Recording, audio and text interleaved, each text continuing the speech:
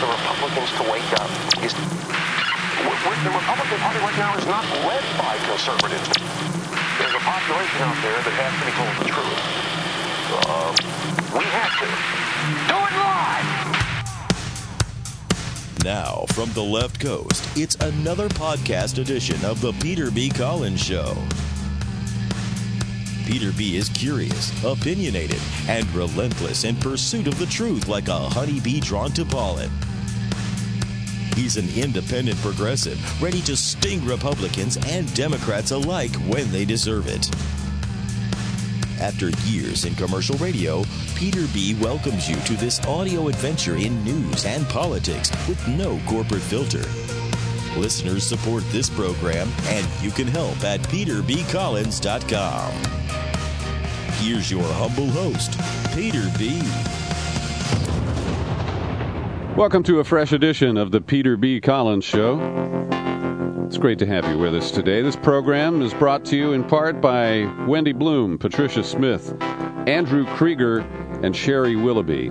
They are voluntary subscribers to the Peter B. Collins Show. We give the show away free. Anybody can get it at iTunes. But if you're able to and inclined to support it, I welcome it. You can click the link at peterbcollins.com, the one that says you can help. We're also sponsored in part by the Organic Wine Company, and in honor of Bastille Day, they have a very special offer. Click through the links on my homepage at peterbcollins.com and find out more about our Organic Wine Club, too. Later in this podcast, your humble host has comments for you on the court decision tossing out the ban on fleeting obscenities. You know, when Bono said, fucking brilliant. And Janet Jackson's nipple was briefly exposed at the Super Bowl. Well, we'll wait to see what the Supreme Court does on review, but it's a positive step for free speech, in my opinion. And in his Wall Street Journal column, Karl Rove has admitted his biggest mistake in the White House. And I can't help. We're going to pile on to that one. Our intro music today comes from REM, and it's called the New Orleans Instrumental No. 1. And as the Gulf Coast heaves a collective sigh of relief, in the last few days, BP announced that they have stopped the blowout. At least temporarily. They're still drilling those 2 relief wells, but they have capped the blowout there at the Deepwater Horizons site, 1 mile below the surface of the ocean. And this, of course, is just a bit of relief because the cleanup will continue. We have no guarantee that another blowout won't occur. There appears to be huge amounts of pressure bubbling up from that drilling site. And, of course, the people in the Gulf, like Mary Landrieu, want to keep on drilling. And the courts, despite justices or judges in this case, who should have recused themselves because of their investments in oil stocks and the connections to the oil industry, those efforts to block the moratorium continue. And, of course, the Obama administration is still in a confused mode because they're the ones who lifted the ban, talked about lifting it on future offshore drilling back in March. Certainly not expecting the blowout and the blowback that have occurred. Hank Albarelli returns to our program today, H.P. Albarelli, Jr. We met him over the last year because of his powerful book, A Terrible Mistake, subtitled The Murder of Frank Olson and the CIA's Secret Cold War Experiments. Hank Albarelli, welcome back to our program today. Thank you very much, Peter. It's really great to be back speaking with you. Well, I enjoyed talking with you, and I continue to recommend your book to people, and you've been kind enough to send a couple of boxes of books to me. And so today I just want to share that wealth a little bit. And the first 3 people who send in an email with Albarelli in the subject line and include your mailing address will receive a free signed copy of Hank Albarelli's book called A Terrible Mistake. And we're going to refer to that. There are 2 topics we're going to talk about. They are linked with Hank Albarelli today. But the idea of diseases as weapons, which is what his book is about, and drugs being used as weapons, of course, as we discussed in 2 very important podcasts over the past year, will crop up here in a moment. So if you'd like a free copy of this powerful book, A Terrible Mistake, sit down at your email right now and send a note to peter@peterbcollins.com. Albarelli in the subject line, your mailing address in the body of it, and the first 3 people I will acknowledge and send you a book within a week or 2. So, Hank, I pulled out my Rand McNally World Atlas and put it in front of me here, and was able to pinpoint where you live, which is, and we're not inviting people to drop by for drinks or a barbecue, but you live on Indian Rocks Beach, which is along a barrier island west of St. Petersburg on the Gulf Coast of Florida. So you have a very interesting perspective on particularly the long-term risks of both the oil spill itself and the dispersants that BP has used, and we'll get into that discussion in a few minutes. But tell me what life is like along the west coast of Florida this summer. Has there been a huge drop-off in tourism, and have you personally picked up any tar balls on the beach? Well, actually, I'll answer the last question first. There are absolutely no tar balls in this area at all, and there hasn't been any oil at all. And part of the reason for that is, again, as you said, as you told listeners, I live in a very small town. It's actually a barrier island called Indian Rocks Beach, which is about 2 miles south of Clearwater.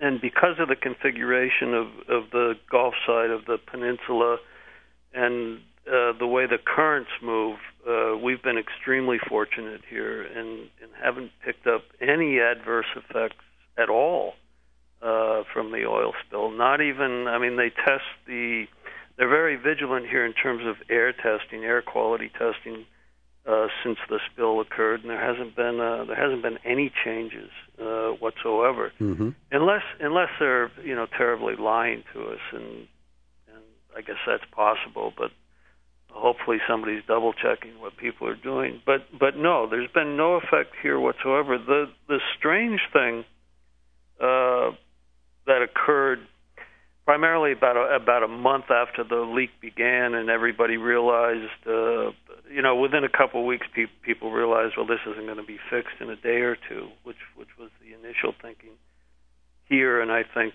in Washington and the rest of the country. But the thing that really struck me is the rumors that I started receiving that people believe to be true almost within, I don't know, 2 or 3 weeks. The most dominant one being that I was going to be forced out of my home by FEMA and relocated in the fashion of the Japanese during the Second World War, relocated in a former Army base somewhere in Georgia or North Carolina. Oh, come on! Wouldn't they give you a toxic mobile home somewhere? Yeah, I was surprised. Why can't I stay in Florida? It's my chosen state. But and at first I thought it was a bit of a joke, and then, it's so easy and fast to do your own research now. I Googled it and found out that there were numerous, so many you can count them all, supposed factual reports on the Internet about FEMA locations, mandatory evacuations in locations occurring all up and down the Florida coast. But to make a long story short, that has not happened in this town, and I don't expect it will. And to my knowledge, it hasn't happened anywhere. We do experience a fair amount of hurricanes in this area, more warnings or false alarms than actual hurricanes, but they're usually maybe 1 or 2 hurricanes a year, and we do. That was new to me when I moved here about 12, 15 years. It's actually 15 years ago. The second year we had a mandatory evacuation of the town, and mandatory evacuation primarily means that the police drive around with loudspeakers on their patrol cars, telling people that if they're smart, they'd get out. But I thought it was really amusing. About maybe close to a half the town did leave, and the other half used the mandatory evacuation as a big excuse just to have a large beach party until the storm got really bad. And then, of course, the bars stayed open all night because the drawbridges coming into this town were raised primarily to prevent looting if the hurricane really does hit, which it didn't hit in that case. And so the bars stayed open all night, and people, I guess, partied all night. I wasn't among that group, but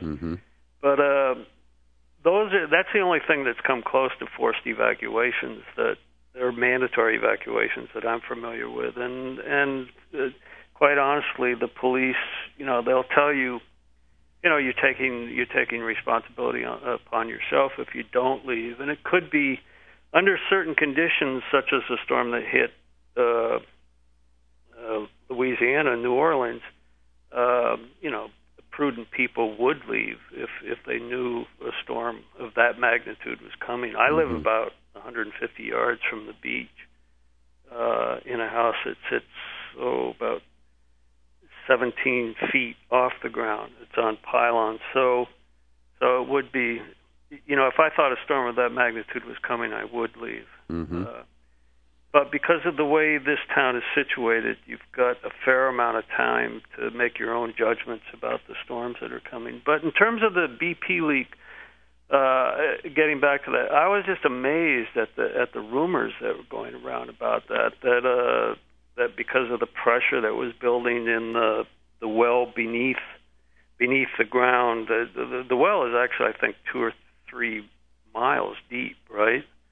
I believe, I think it's a mile from the surface to the bottom, and then I believe 2 more miles. Yeah, the well is 2 to 3 miles below that. Right, and that's just an incredible distance. To think that they could actually dig that deep. But there were a lot of rumors at the same time as the ones about mandatory evacuations going around that some kind of apocalyptic event was going to occur because of the pressure that was building, and it was going to create a tidal wave of 30 to 40 feet in height, and that wave was going to hit this coast, and of course wipe. A wave of that size hitting this coast would wipe everything out between the actual coast and the intercoastal.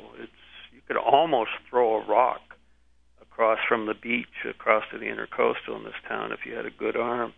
And so, Hank, based on some of these rumors and past history, you wrote an interesting piece published at truthout.org on the 12th of July. And let me read part of it. You open up with a fantasy sequence, what might be called a future retrospective. 3 days ago, the governor activated National Guard troops to assist federal forces, and yesterday, tanks started rumbling over pontoon bridges into the town. I don't think we can hold out much longer. There's no way we can ward off the firepower assembled against us. FEMA has officially declared that we are enemy combatants and terrorists, illegally resisting the orders of the U.S. Congress and federal government. Helicopters circle our town day and night, shining powerful spotlights into windows and backyards after dark. Media people and reporters have been banned from trying to enter our town, and after a few journalists began calling stay-behind townspeople for information, all the phone and cable lines were cut.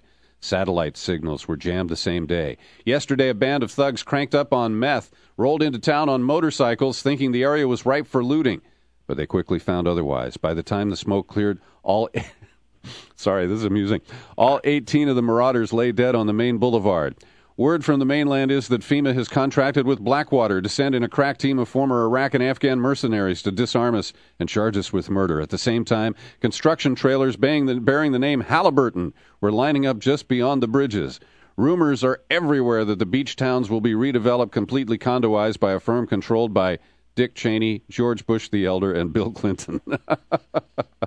Now, it's amusing, and I enjoyed the way you wrote it, but there are threads here that are alive and well in the minds of many Americans, and some of this, unfortunately, is fostered by the behavior of our government.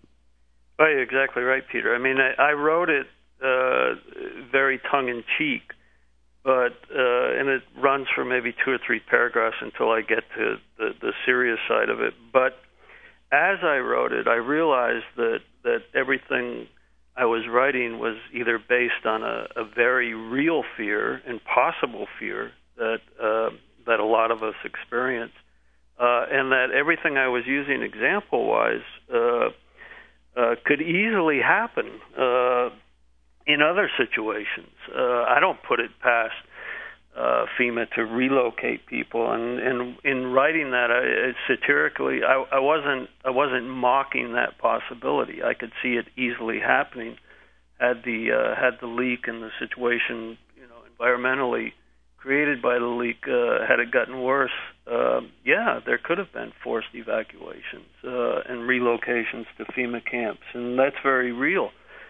And if you go onto the internet, you'll find very quote unquote factual sites that give all kinds of details concerning these FEMA camps, including specifically where they're located and how many trailers are already placed there. I haven't visited any of these sites. I don't know if they actually exist or if these are just fantasies in people's minds. But no, it was written tongue in cheek, but it was based on hard reality.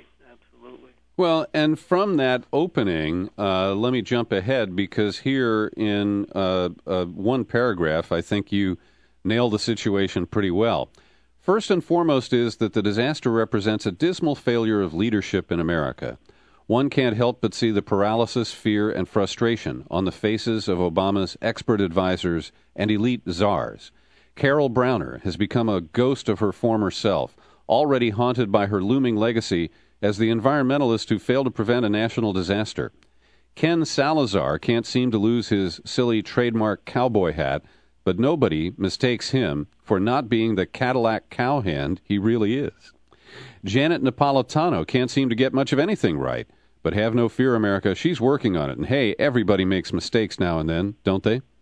Vice President Joe Biden couldn't even get his feigned passions in the right order for his one visit and prepackaged speech to the Gulf before he flew off for a weekend round of golf and then on to another disaster, Iraq. Press aides privately said that the fouled air near the spill was bad for the VP's hair implants.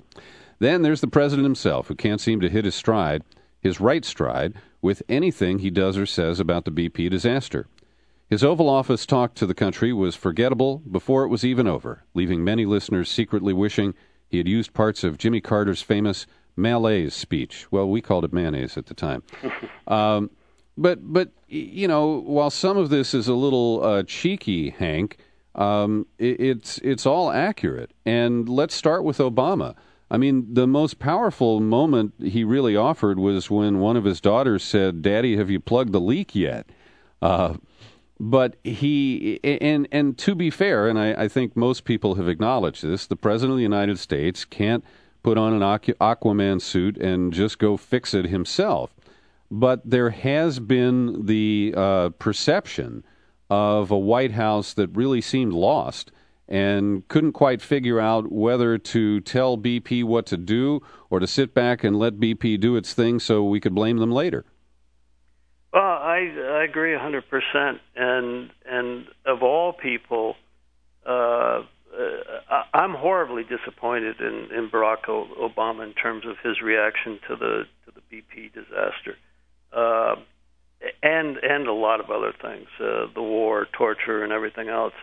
And I just don't understand it. And I want to be absolutely clear. I voted for Obama, and I was one of, I guess, the many who actually believed that he was going to carry some hope and change into Washington D.C. and the country. And I feel like I was hoodwinked now, and that it was just sort of a showman's line that we all ended up swallowing. But I don't know. I really do believe this administration has responded to the Gulf disaster, the BP disaster, in a way that I don't think you can not mistake for paralysis. I try to watch TV once in a while, and I intentionally will watch the Fox News station to get sort of the other side.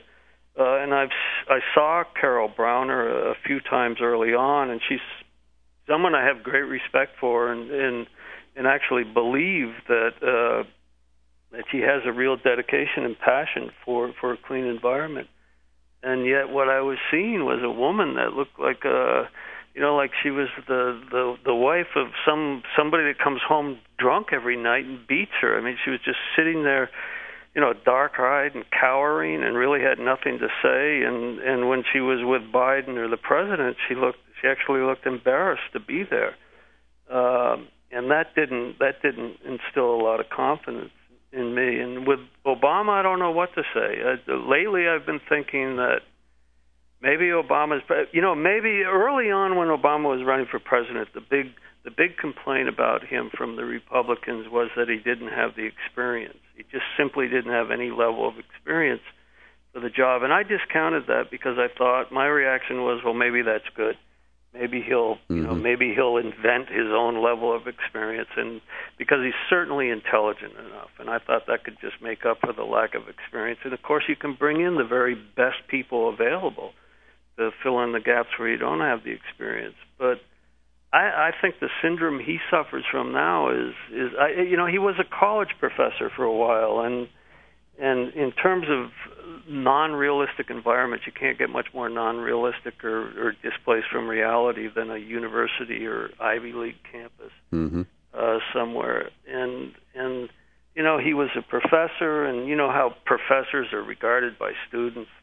People look on you with awe, and they think you know everything, and of course you control their grades, and so you're like a minor god figure on the campus. And sometimes I think Obama entered the presidency with that sort of aura about him and belief that he could carry that same reaction in people into the White House. But that's not reality. There's a lot of people in this country who simply aren't impressed by the fact that he's president, and for some good reasons and for some very bad reasons. Yeah, it is remarkable. There's this huge divide, and in the recent numbers the poll numbers about Obama's performance, which is declining in public support, his personal popularity is still pretty decent. It's in the 50% range. Mm-hmm. But the real aspect of leadership here, Hank, that I think cuts across not just the BP mess, but many other failings of this administration now 18 months in, is a failure to clean house and bad appointments. The recycled Clinton people that he brought in have not impressed me. The holdover, particularly Gates in defense from the Bush era, and Bernanke and Geithner on the economic team, I consider them Republican holdovers. And so, we have U.S. attorneys who were part of Karl Rove's politicization of that whole operation, who are still in office, and I'm thinking of Laura Canary in Alabama, and the Siegelman case, which we continue to cover on this program. And so across the board, one of, I believe, the Obama administration, and we have to lay the blame on the president's desk ultimately, has been a failure to get rid of the Republicans embedded in various departments, from minerals management, as I said, right up to Gates, and also bad choices from the Clinton retinue of people who really have not performed that well. Now, I want to be clear that Ken Salazar is not a Clinton protege. He's just a mistake of a singular order. Mm-hmm. Well, it's a failure of leadership, and I mean, Obama picked those people. Obama, it's the president that signs off on those people. I worked in the White House towards the end of the 70s under Jimmy Carter for a few years, and actually worked in the presidential personnel office. So I know how much influence and power the president has in terms of signing off on appointees, especially high-level appointees, secretaries of agencies. The president gets who he wants in those jobs, and if you're not smart enough to pick who you want, then you're simply not smart, because those are the people that are going to carry your programs and policies forward. And you mentioned a good example, Geithner.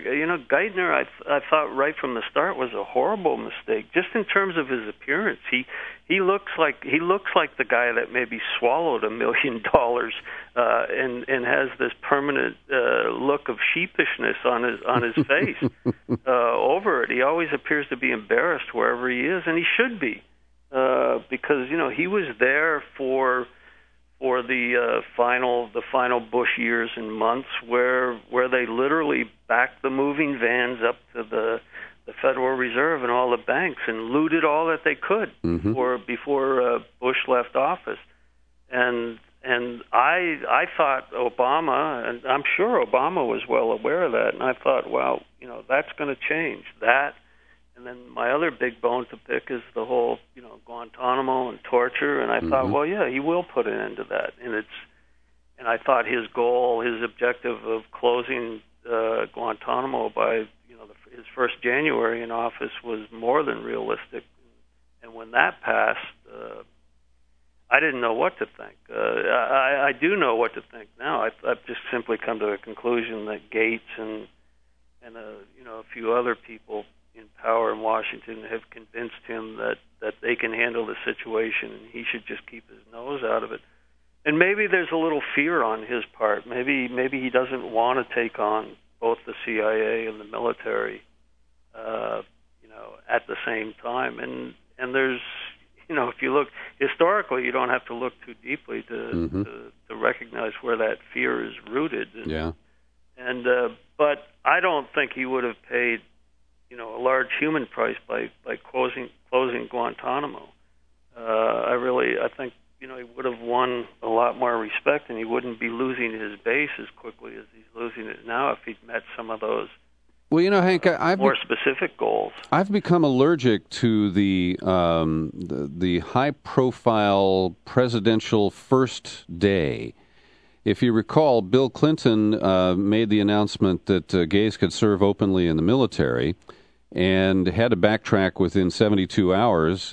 Sam Nunn and other members of his own party were instrumental in forcing the president to stand down on that. And likewise, it appears Obama didn't properly vet his decision and run it past leaders of his own party. And I'm not saying he should have taken a different step, but by making it this high-profile day two event of his presidency, he took a risk there that has really smacked him in the face.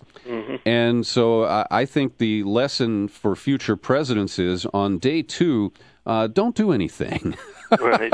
just get used to the new office and thank some supporters, but this idea that we have to have a dramatic first move is often quite problematic.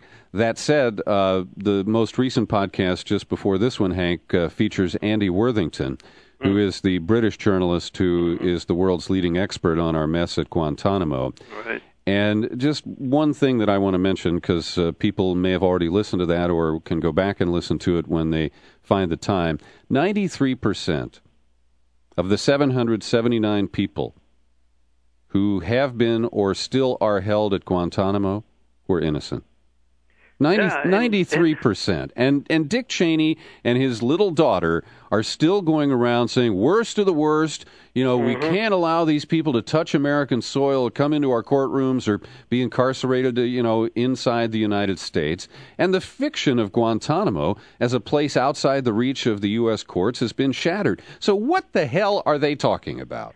Well, good question. And that 98 or 99% that's innocent, the Bush administration knew that within days of sending those people to Guantanamo. And the Obama administration has known that for months and knew that well before they took office. And the fact that they couldn't gather the wherewithal to release a substantial number of those people, just simply release them. It wasn't necessary to move them to black sites around the world or the prisons here in the United States. Just let them go because they weren't guilty of anything. But the fact that they couldn't gather the wherewithal to do that is just mind-boggling. Mm-hmm. I don't get it. And I've come to the conclusion that they simply don't want to do it. That it's just not high on their priority list. But I don't understand their priority list anymore. I think the country did need healthcare revamping, serious healthcare revamping. And for me, it was real simple. I've always said and told anybody that asked me about it, I want the same healthcare that Congress has. It's real simple. Mm-hmm. It doesn't have to be complicated. It doesn't have to be real expensive. I just want the same level of healthcare they have. If it's good enough for them, it's good enough for me. I'm the person, along with everybody else, that puts them there. Why can't I have that? Now I have revamped healthcare in the form of whatever the Obama administration pushed through. I don't even know what it is. Nobody's explained it to me. I took some time, a couple days, a month or so ago, trying to figure out what I get for healthcare, because my my coverage is lousy. Hank, because I'm a writer and I don't work for a huge corporation, but I don't know what it is. Let me just tip you off. It's almost nothing until 2014. Well, that's what it is. Nothing until 2014. No. There's some marginal changes about high risk pools and also pre-existing conditions and some coverage of young people. But for the most part, nothing really changes till 2014. Some taxes will be collected in the meantime, but the benefits, such as they are, really don't start to flow until later. And this directs me to another comment that I wanted to offer, and that is just this week, in the last 24 hours, as you and I are speaking, Hank, the Democrats are declaring victory in their financial reform legislation. Right. And this is another case of, at best, a C-plus piece of legislation being touted as A++. And maybe we should get Moody's or one of the rating agencies that sold us all the bullshit and the derivatives to rate some of this legislation. But the Democrats, they've been up against a very obstructive Republican minority, and I grant them that. But they've fumbled the ball many times in their own party and can't really build consensus among Democrats. And they have produced a lot of really watered-down, heavily diluted legislation that approaches the problems but doesn't solve them. And yet the press machinery of the Democratic leadership is, another big victory for the president. We scored big with this financial reform legislation. Well, sorry, that's not the way I see it. No, you're exactly right. And I don't think anybody really sees it that way. It's a big victory in their eyes and in their minds. The small minority on Capitol Hill, the Democrats. I mean, it's a huge victory for them. But they're not fooling anybody else. Nancy Pelosi and Harry Reid might think it's great, but for the most part, most people in America aren't even paying attention now because they're so overwhelmed with the economic situation. You suggested a few minutes ago that the best thing Obama could have done after taking office is, just maybe breathe easy for a few weeks. And I think that's exactly right. And look around and figure out which way the wind is blowing and take some serious polls. But at the same time, I think the thing he didn't do is solidify your relationship with Congress. Yeah. And figure out, exactly what you want Congress to put through and put them on notice. And in particular, here's the bottom line. And Hank, this comes back to the leadership issue. I have argued that in the first month of his presidency, Barack Obama needed to identify the conservative Democrats who would cause him problems, including Joe Lieberman, Blanche Lincoln, Mary Landrieu, the Nelson brothers, and a couple of others. They're not really brothers, I know that. But, he should have brought them in and knocked their heads together and said, look, I got elected, and I need you on some specific pieces of legislation like this health care bill. And you can vote any way you want on any other piece of legislation, but Blanche, when I call and say I need you for a cloture vote on the health care bill, you damn well better be there, or else. And I agree. Obama doesn't. I'm going to the expression he used during the golf situation, or I'm going to kick some ass and kick some serious ass. Yeah. I mean, he's got one of the best ass kickers there is, Rahm Emanuel, and the rumors now coming out of D.C. people I talk to are saying that Emanuel's so dissatisfied with the fact that the administration can't get it together and be tough enough that he wants out now. I don't know what Obama's going to do without him. He hasn't done much with him, but I'm not sure who would come in and take his place. It's in a lot of ways it is reminiscent of the Carter administration in terms of some of the mistakes and the failings they're making. Well, and on Emanuel, I'm sorry, he's mostly kicked ass on the left and right.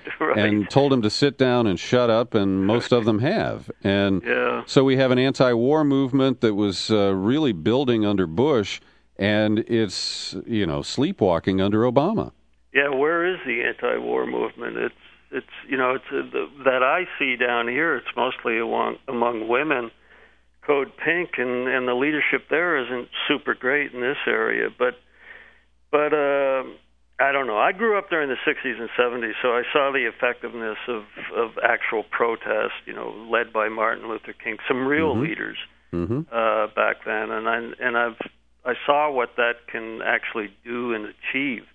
I know that times have changed, and that maybe the old mechanisms and the old tactics don't fully work anymore, and that there has to be some new techniques invented. But I think one of the first things that has to be done is to develop our side of the media. You certainly do a great job, but maybe you should be given more power wattage in terms of reaching out to the rest of the country. But the big problem is Fox News. I mean, they basically, they control the propaganda line for the Republican Party, the ultra-right party, and they push, and there's no counterforce. Yeah. And they've taken. Do you remember in Rocky and Bullwinkle there was that that sub cartoon of Boris and Natasha? Yeah, sure. And Boris was this Russian spy, and he was only 2 inches tall, but he always used a flashlight to magnify his image. And that's what I think of the Tea Party. Yeah. All right, it's about 50 people.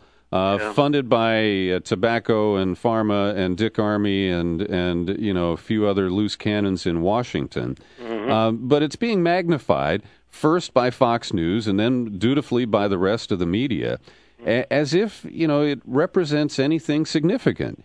And it's really just a bunch of belly-aching obstructionists who, are trying to redefine the Republican Party to the right. And it's being made out to be some growing national movement, and I'm sorry, I don't see it that way. I don't see it that way. Fox News has made a tremendous attempt to paint it out as a populist, grassroots movement. I don't see it that way at all. I see a lot of people who have a racist agenda and who have a very selfish agenda. People who are very comfortable drawing multiple pensions, including Social Security on top of it, and they just, they don't want that boat rocked in any way. And they don't, the thing that they're most afraid of is anything that remotely resembles redistribution of wealth in this country, and there's a need for that on a certain level, and had the reform, the so-called reform that had been done in the financial systems in Wall Street resembled that to some token amount, maybe they would have had a little more success. But the country, one of the things that's most alarming for me is the disparity that's growing in terms of the rich and the poor in this country. The middle class is basically vanishing.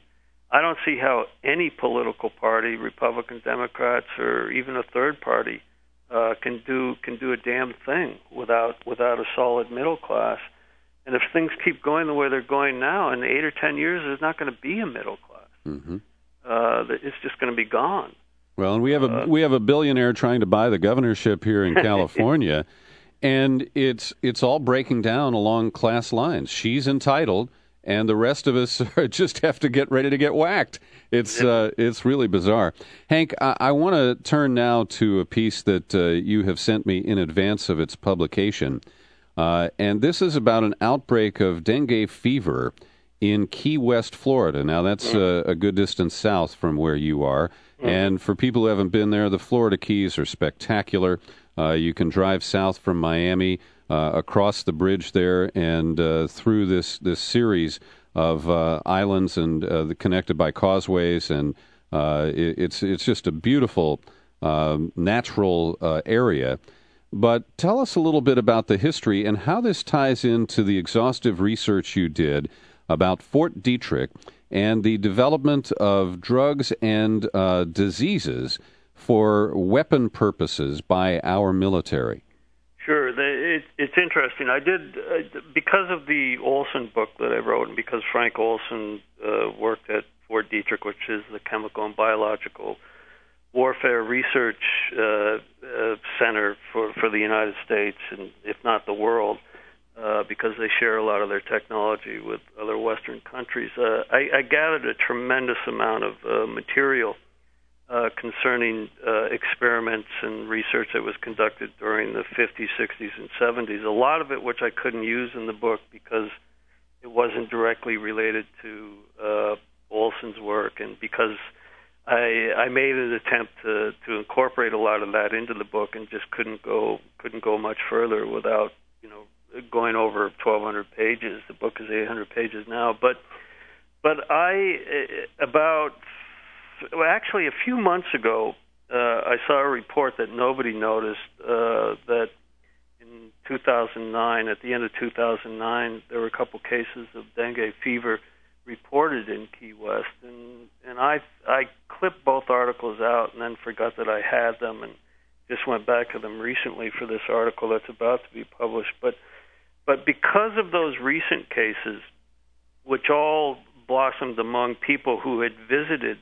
I think the first case was a middle-aged woman who had visited Key West from Rochester, New York, went home and came down with the fever. And the fever is not, for the most part, it's not lethal and it's not life-threatening. It's very, very uncomfortable to experience. It's like having the worst case possible of the flu, and it can last a week or two. And the chances of anybody getting it in Key West are pretty slim. But because of these initial cases, the CDC quietly went into Key West about 8 or 9 months ago and conducted a very thorough study and concluded that about 10% of the people, the residents of Key West, are infected with this virus.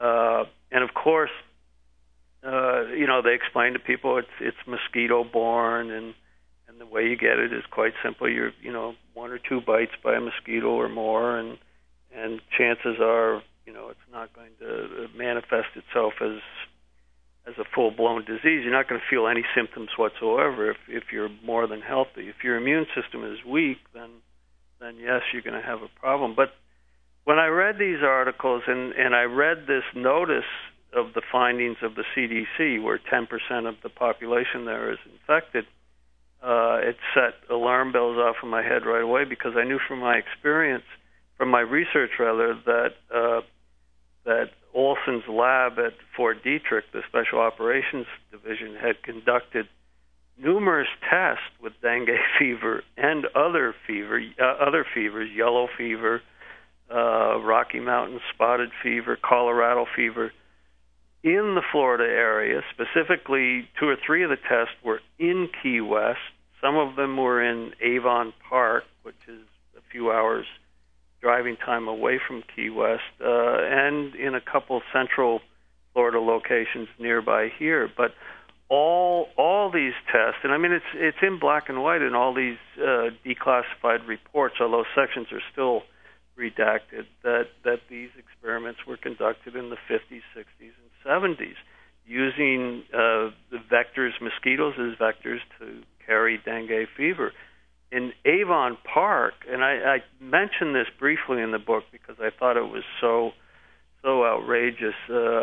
Olson's lab in the the mid-50s, this was after his death, but it's the same laboratory, went into Avon Park, which is a nice little community, but there was a public housing development that had just been built there, this mid-50s when the program first started, I think under Eisenhower, and targeted that specific neighborhood, public housing, African Americans, with the release of thousands of dengue fever-infected mosquitoes to see what effect it would have. And the simple objective was, well, let's see how much, let's measure the damage we could do here. Would this work overseas? Would it work in Russia? Would it work in China?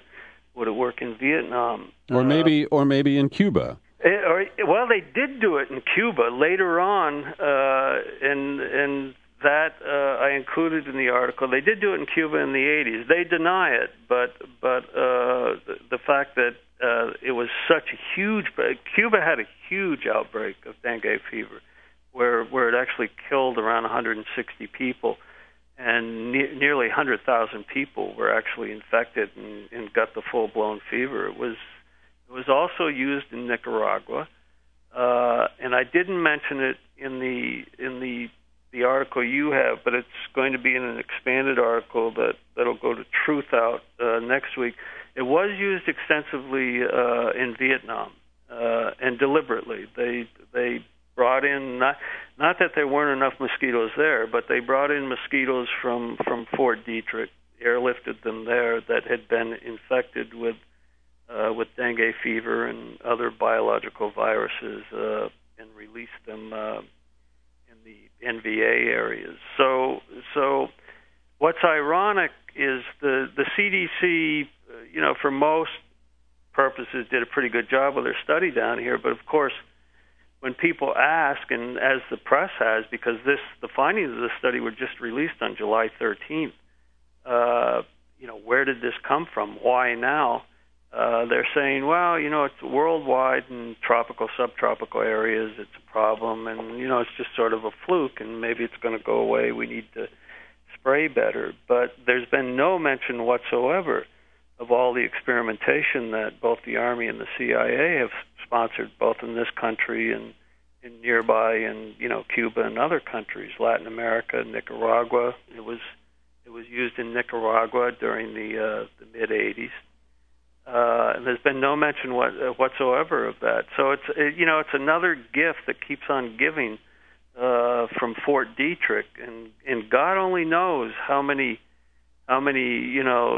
quasi-lethal or lethal viruses or diseases they've put out there in the U.S. environment that are going to sneak up on us. And Hank, then there's another angle here that brings us back full circle to where we started with the BP oil blowout in the Gulf, and that is the dispersants that have been used, including BP's, corporate product. It's something that they own an interest in, called Corexit, a product that has never been tested for side effects and unintended consequences, and that the symptoms that we're seeing from people like fishermen and others in the Gulf who've been exposed to the soup that includes seawater, oil, and dispersants, that they are now exhibiting symptoms that are similar to dengue fever. And you're not suggesting, I want to be clear, that the dispersant is somehow corrupted with a virus. But what you're saying is that it makes it very difficult to distinguish or differentiate between those who might have been exposed to dengue fever in Key West and those who have been exposed to the soup, the toxic soup I referenced that includes the dispersants. And so we're going to end up with a potential Gulf of Mexico syndrome that is, a series of symptoms, and it's hard to trace where they actually came from.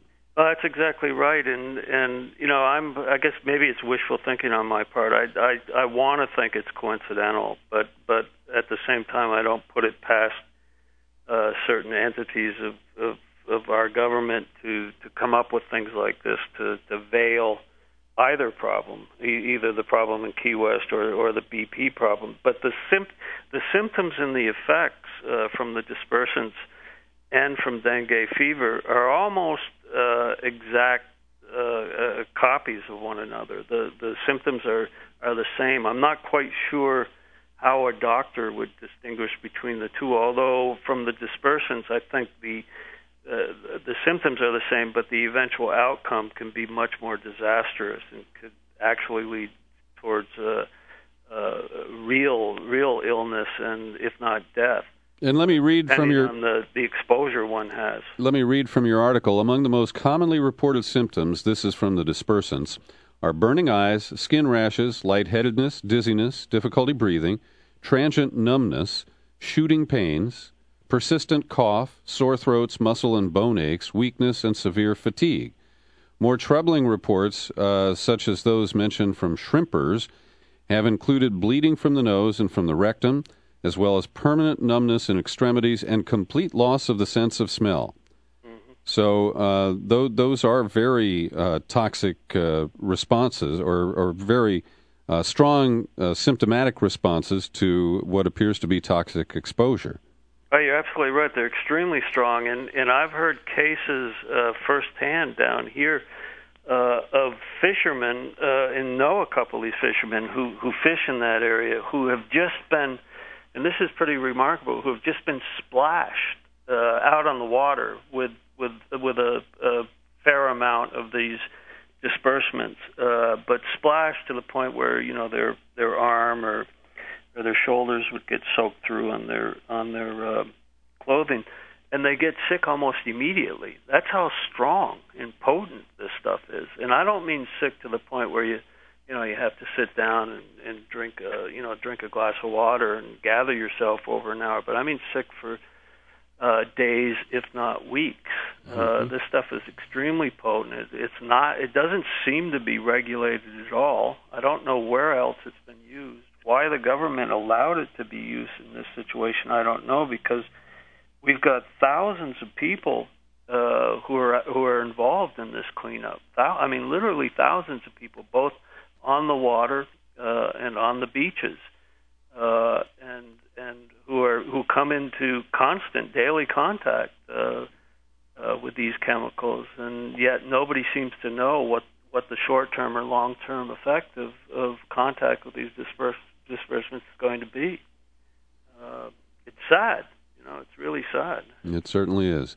Well, Hank, it's great to talk with you. Thanks for joining me today. I really enjoyed our wide-ranging discussion and appreciate the work that you're doing. And sometime in the near future, people can read your article about the dengue fever outbreak at truthout.org. And let's credit your co-author, Zoe Martel, on that story as well. Thank you very much, Peter. I deeply appreciate it.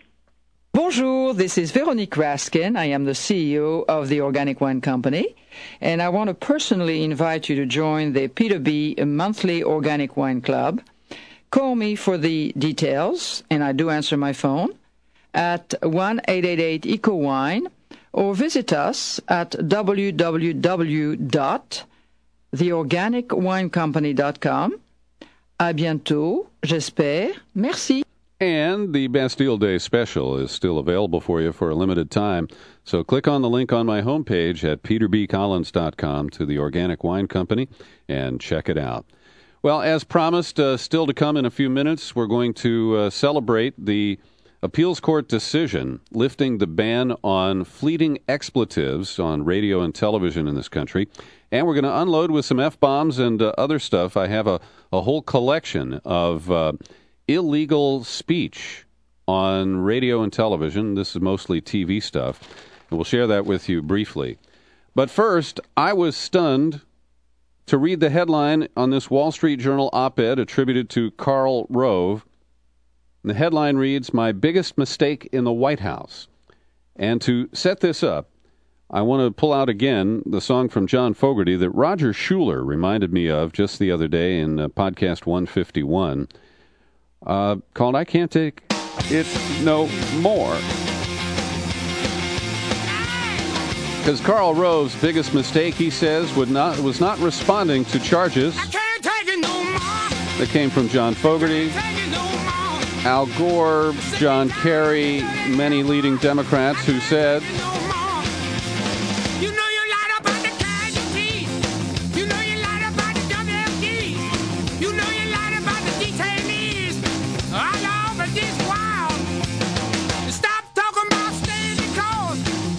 yes, those are the powerful comments there. You lied about the WMDs. You lied about the detainees all over this world.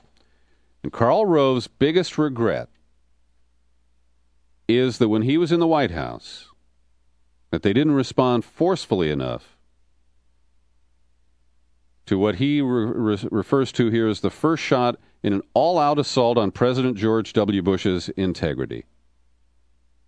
He opens his commentary here, Karl Rove does. 7 years ago today, Senator Ted Kennedy fired the first shot in that all-out assault on W's integrity.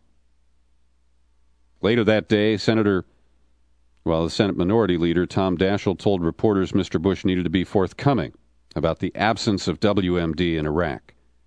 And what's interesting here is that Rove uses this moment where he pretends to be remorseful about his biggest mistake to try to once again spread the canard that everybody believed that Saddam Hussein had weapons of mass destruction. And so he selectively goes through a litany of quotes. Bob Graham, the former Florida senator, December 2001, warning that Saddam's biological, chemical, and nuclear weapons programs may be back to pre-Gulf War status. Jay Rockefeller on the Senate Intelligence Committee charged that the Bush administration used bad information to bolster the case for war, but in a speech that he gave on October 10, 2002, quote, Saddam's existing biological and chemical weapons capabilities pose real threats to America. And he singles out Al Gore for the same treatment. And here's the blockbuster, the Karl Rove closer. We know President Bush did not intentionally mislead the nation. Saddam Hussein was deposed and eventually hung for his crimes, which didn't have anything to do with weapons of mass destruction, at least not in the present tense. Iraq is a democracy and an ally instead of an enemy of America. Now, this kind of dissembling, an outright deception, is what gets my blood boiling. He declares without any proof, we know President Bush did not intentionally mislead the nation. I'm sorry, Karl, that's pure bullshit. And you know it. The president misled this nation about many, many things. From tax cuts for the rich, to wiretapping of domestic telephone and email transmissions, to, yes, the presence of weapons of mass destruction. And at this late date, 7 years later, for Karl Rove to try to reconstruct history and say that it was Democrats who lied in saying that Bush lied, just shows what a twisted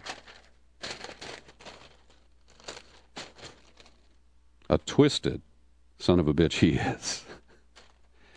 And I will mark today's podcast at iTunes as explicit because I've been a little loose with my language and it's about to get worse. Because we are going to celebrate here with a litany of speech that could produce a fine if it were broadcast on a federally licensed radio or television station.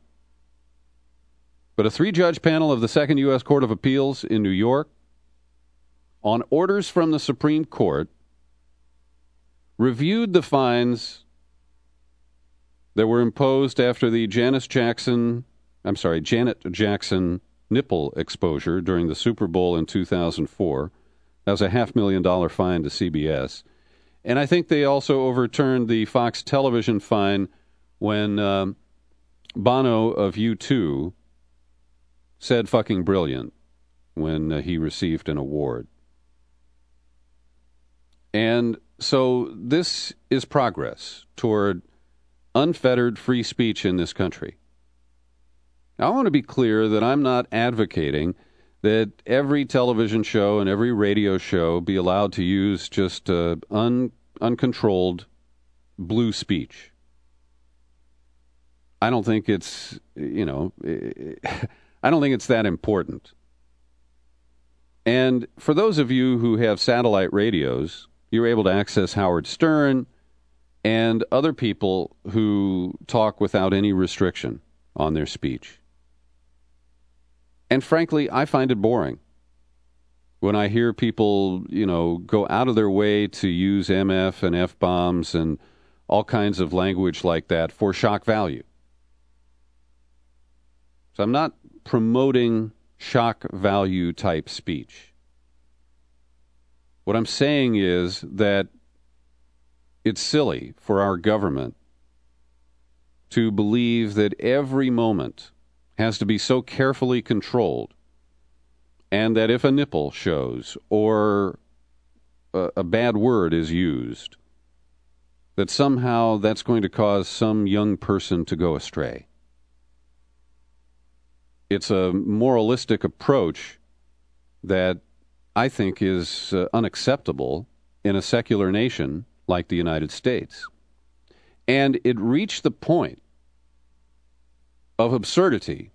You may recall this because a couple of years back, ABC Television wanted to run the movie Saving Private Ryan. And they got into a real tizzy because the FCC would not give them advance approval to air the movie without a bunch of bleeps. And so some stations didn't run it, some ran it with bleeps, and some ran it without bleeping it.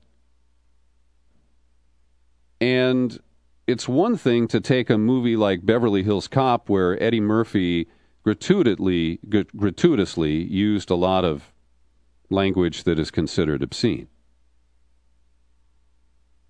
And it's another thing to take a movie where language is being used situationally and accurately and claim that we have to sanitize that so that no grandmother or grandchild could be offended by that language.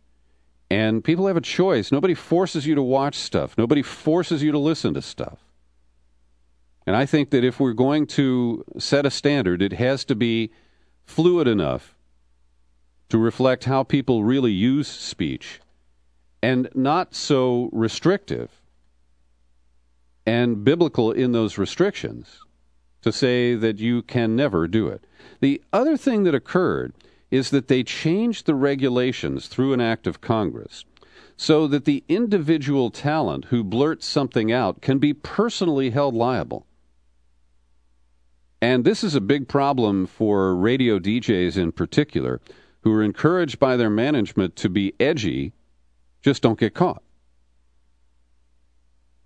So it leads to all kinds of silly games that people play and the editing of songs to take out words or to kind of blur their audibility to prevent any kind of government action.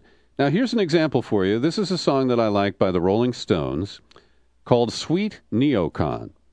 And I'll play a couple of verses of it for you, and there's one offending word in here.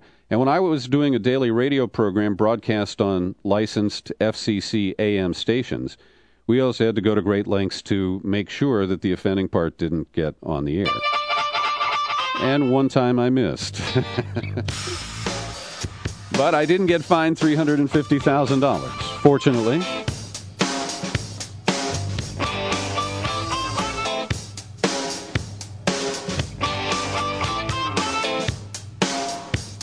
You call yourself a Christian.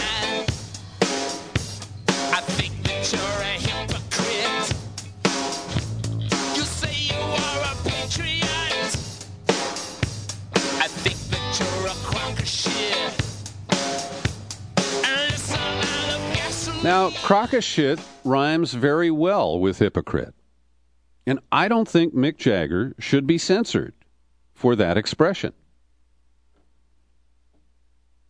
But you never heard that song on commercial FM radio in this country because the Stones didn't issue a cleaned-up version. And so it lives on as a favorite of mine, and now you've heard it, and maybe you like it too. Somebody sent me a link to a site I've never seen before called Jezebel.com. And the subhead says that it's about celebrity, sex, and fashion for women. All right, good for you. So they put together the great moments in cursing on live television, and I'm going to share it with you right now. So if you're easily offended, you probably have stopped listening by now, but you can turn off the podcast and rejoin us another day. It starts off with a comment from Kathleen Turner on a Fox television program, Good Day L.A.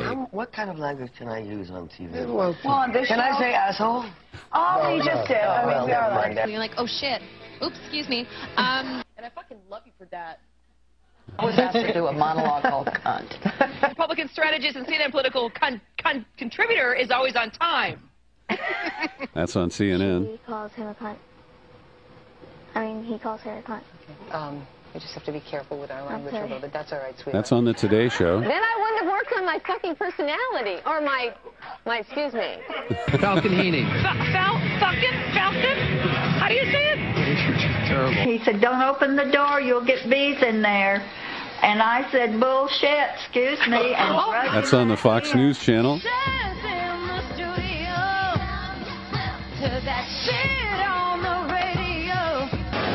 That looked like Saturday Night Live. Sorry, but this is just not right. What else are we going to call it?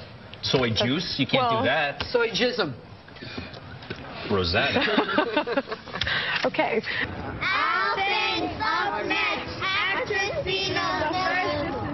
But first, I can't quite understand that one.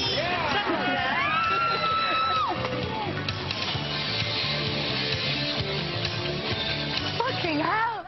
Get ready to bleep this fucking shit. That's Joan Rivers. I said get ready to bleep. We haven't got a bleep. I'll take a short break. I'll go to Bourbon Street. Shut up! You know what? Screw you! I'm working! I'll be right back. Why don't you get a job, buddy? You know what? I don't go to your job and knock the dicks out of your mouth. I don't know who that is, but she's on New Year's Eve coverage with Anderson Cooper on CNN. She's really out of control. The fuck are you doing? While we were live, just after 10 o'clock, I said a word that many people find offensive. I'm truly sorry. It was a mistake on my part, and I sincerely apologize. I didn't think of the pet rock, you stupid bitch. I am so... There's Joan Rivers again. I'm going to put googly eyes on a rock and sell it. It's not bad when you say it to yourself. You can't say that on morning TV, but you can talk about yourself. So there you have it. Some of the great moments in fleeting expletives on broadcast television. And the FCC has been ordered to stand down on further enforcement of regulations that curb free speech in the name of prevention of obscenity. That concludes our obscenity-laced broadcast for today. I want to thank you for joining us here on the Peter B. Collins podcast, and I always welcome your comments, so email me, peter@peterbcollins.com. I appreciate it. Trigger was sold at auction the other day for a couple of $100,000. Happy trails. Happy trails to you until we meet again. Happy trails to you. Keep smiling.